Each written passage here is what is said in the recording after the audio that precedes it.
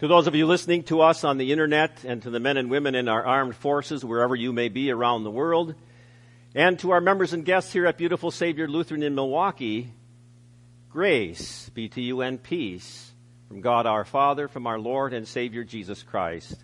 Amen. Word of God upon which we base our message this morning on this 17th Sunday after Pentecost is the gospel reading, which you heard read before from Mark chapter 9. I recall just these words. Jesus said, "The Son of Man will be betrayed and handed over to people. They will kill him, but on the third day he will come back to life." While Jesus was at home, he asked the disciples, "What are you arguing about on the road?" They were silent.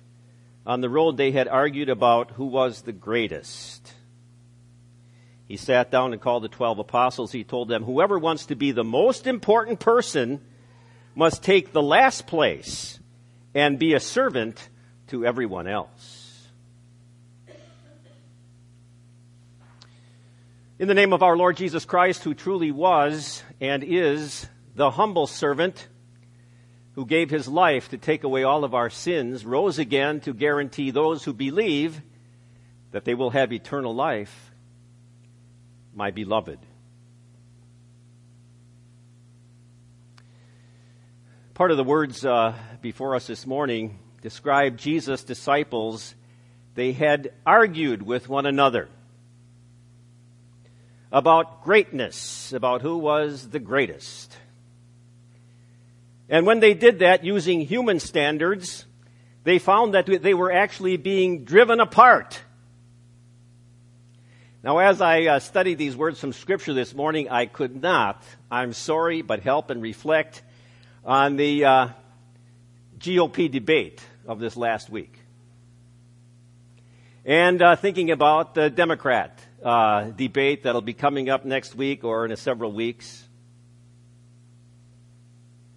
There you had candidates, or will have candidates, supposedly who espouse the same values, arguing with one another who should be number one, who had done the most. As I was thinking about it too, there is a big difference between one who wants power and one who wants to serve. There is really a difference between a politician and a statesman. And perhaps on our lips and in our minds and in our hearts for the next year, not this November, but the coming November, our prayer for our next leader should be that that person be a humble servant statesman. This morning we asked the question, how do I really get to be great? Get to be really important in God's eyes? And Jesus gives us the answer this morning by telling us that greatness is found by a God-given faith in the cross and in the crown. And to be really great in God's eyes is also received by a life that responds in humble service to others. First of all, you really get great in God's eyes by a God-given faith in the cross and in the crown. Now, these verses before us this morning describe Jesus.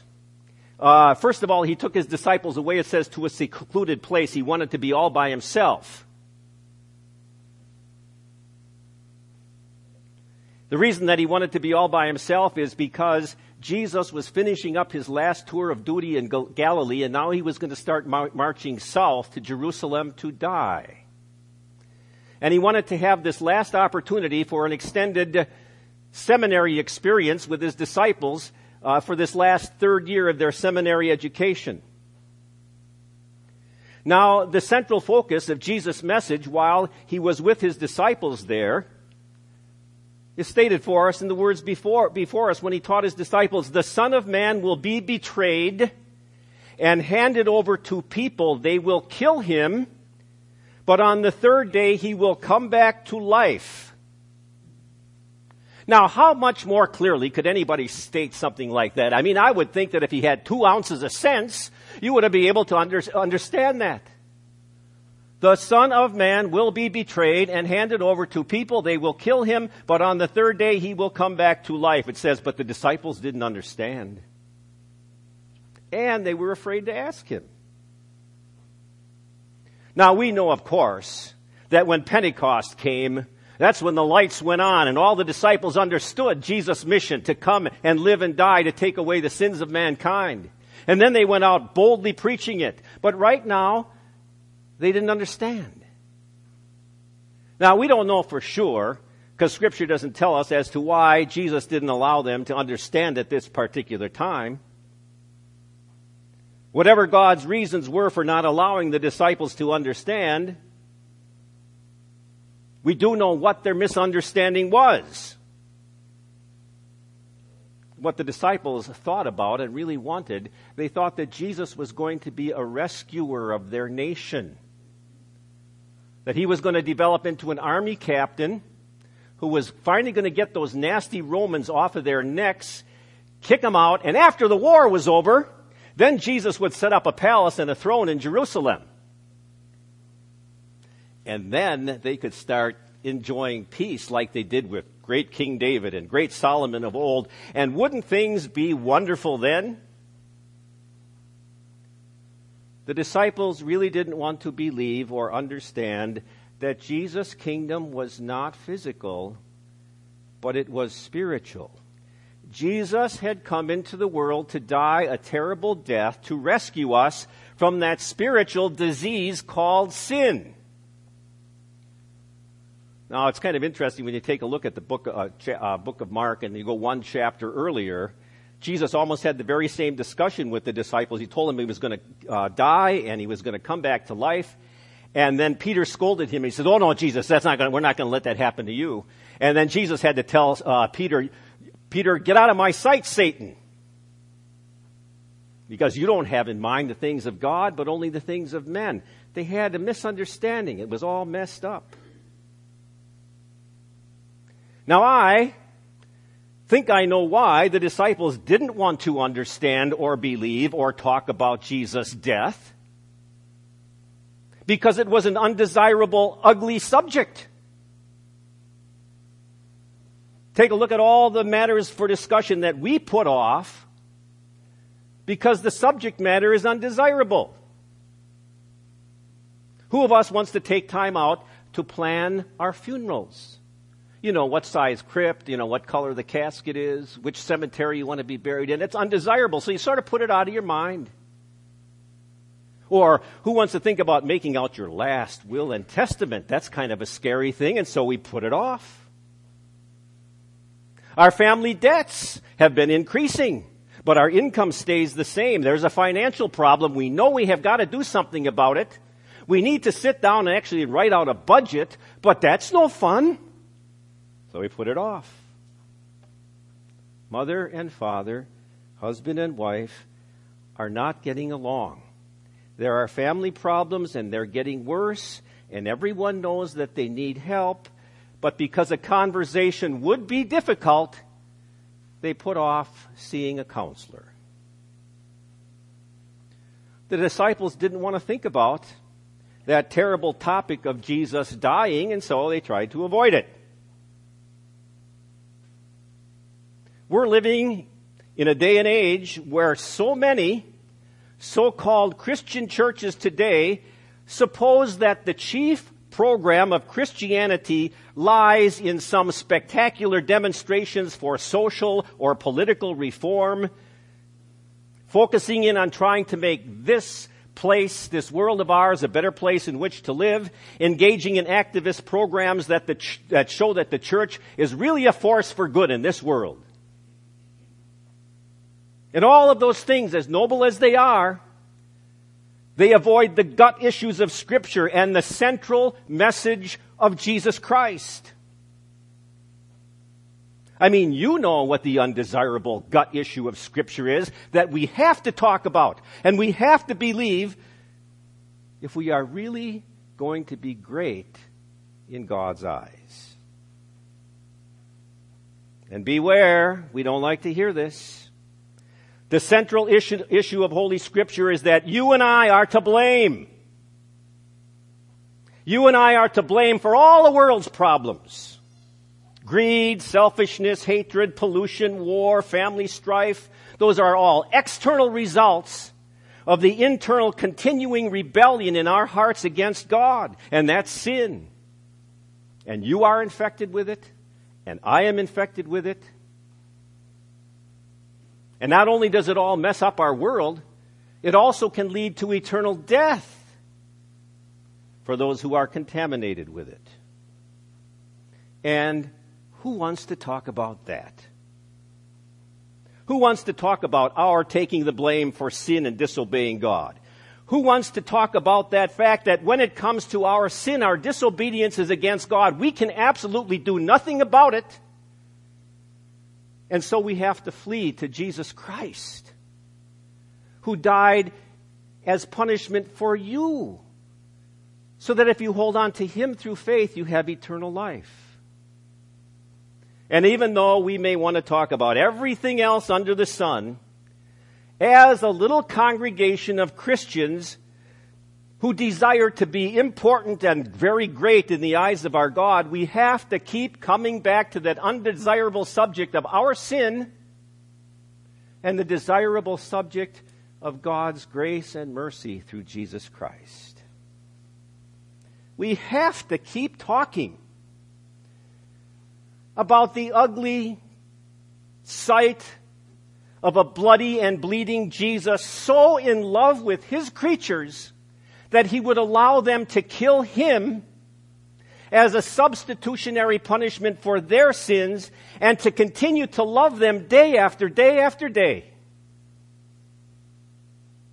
We have to talk about the ugly sight and scene of a Savior crumpling beneath a cross, so that we can also talk in the next breath about a beautiful Savior who used His almighty power to come back to life on the third day and to guarantee all who believe everlasting life. Now, those are all subjects that the world doesn't want to understand or care to talk about. Those are all subjects, though, that we as a little Christian church body need to continue to talk about and believe in order to be really great in the eyes of God.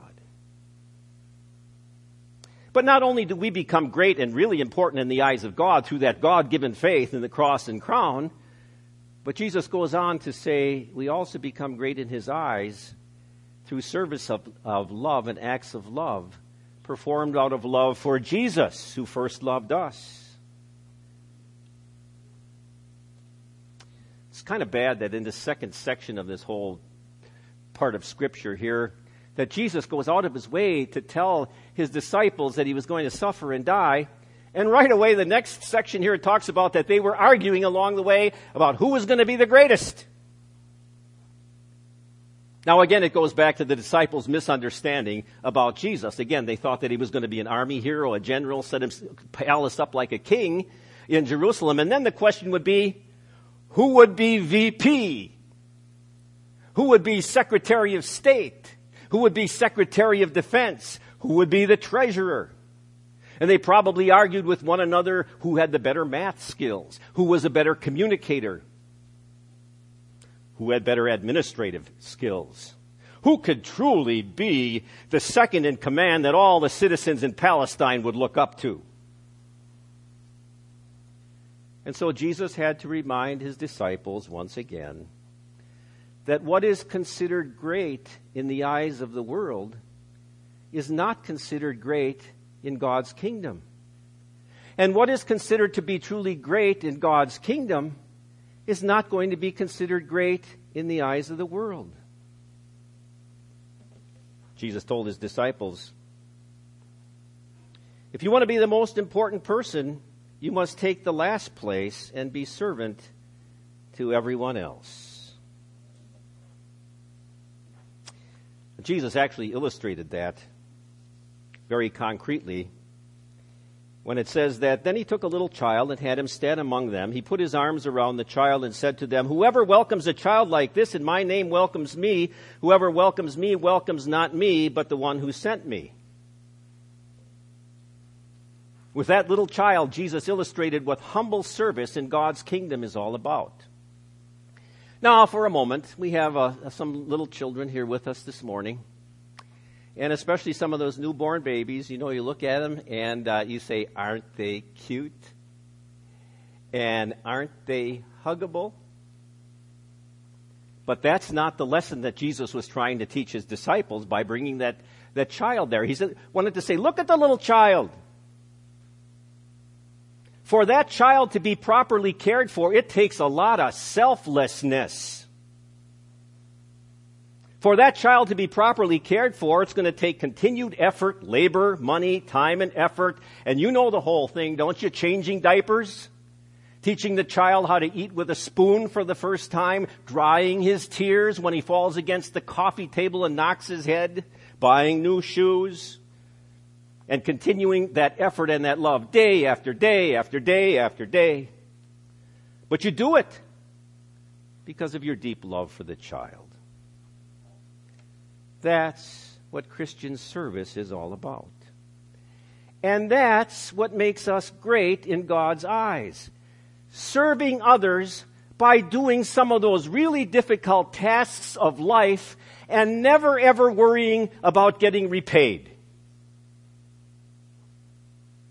How can mom and dad ever repay you for visiting them regularly in the nursing home? But you do it out of love because they are your parents. How can other residents of the nursing home ever repay you for your visits because you came and saw them even though they weren't your parents? Because you did it because they were your fellow brothers and sisters in Christ.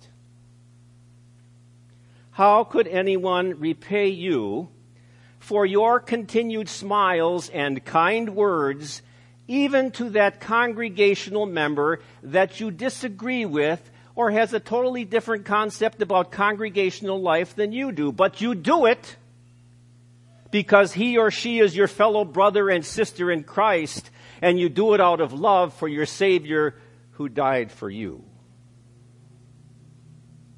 Who can ever repay you for the hours of efforts of time that you spent with your children, giving to them the most precious commodity that anybody could ever give them, the message of Jesus Christ, by those Bible stories that you taught them night after night after night when you said their prayers? Who can repay you for all those things? And the answer is no one.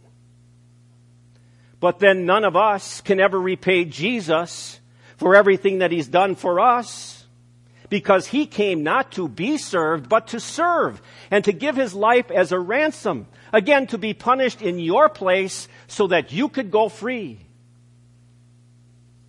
And so it is out of love for Jesus. You see, a lot of people have this all confused. They think you try to do these little acts of love so that you can be great in God's eyes, so that he will reward you for all the things that you do. No. First of all, Jesus loves us, and then he forgives us. And out of thanksgiving to him for what he's done for us, then we respond with acts of service. Are those acts of service going to make us great in the eyes of the world? Probably not.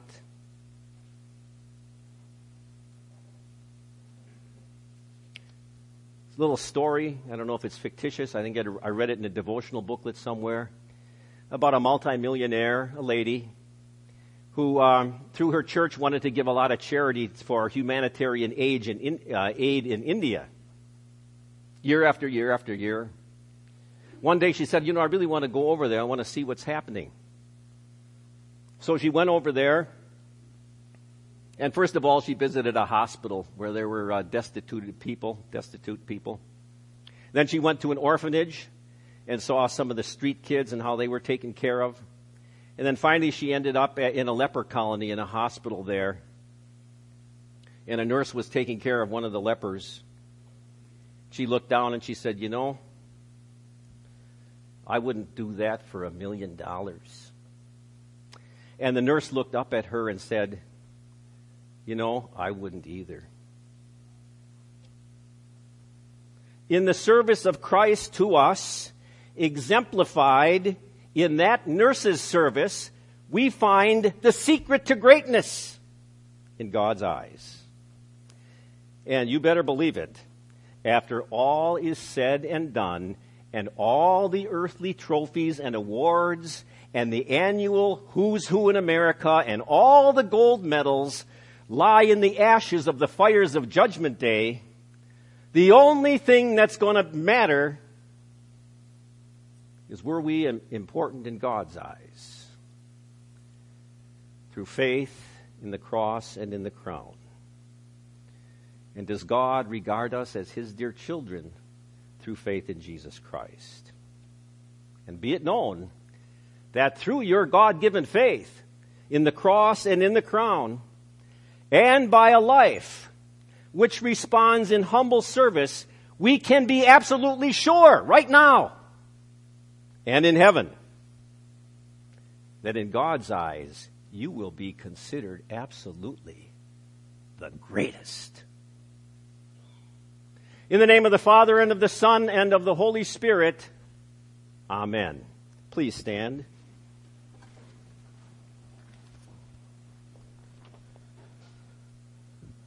The peace of God, which passes all understanding, shall keep your hearts and minds through faith in Christ Jesus. Amen. We join together in confessing our faith in the words of the Nicene Creed. I believe in one God, the Father Almighty, maker of heaven and earth, and of all things visible and invisible, and in one Lord Jesus Christ, the only begotten Son of God, begotten of his Father before all worlds, God of God, light of light, very God of very God, begotten, not made, being of one substance with the Father, by whom all things were made, who for us men and for our salvation came down from heaven, and was incarnate by the Holy Spirit of the Virgin Mary, and was made man, and was crucified also for us under Pontius Pilate. He suffered and was buried, and the third day he rose again, according to the Scriptures, and ascended into heaven, and sits at the right hand of the Father. And he will come again with glory to judge both the living and the dead, whose kingdom will have no end.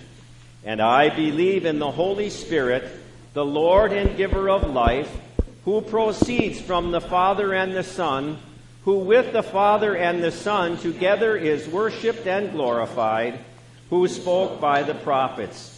And I believe in one holy Christian and apostolic church. I acknowledge one baptism for the remission of sins, and I look for the resurrection of the dead and the life of the world to come. Amen. We take this time now to gather our tithes and our offerings and our connection cards.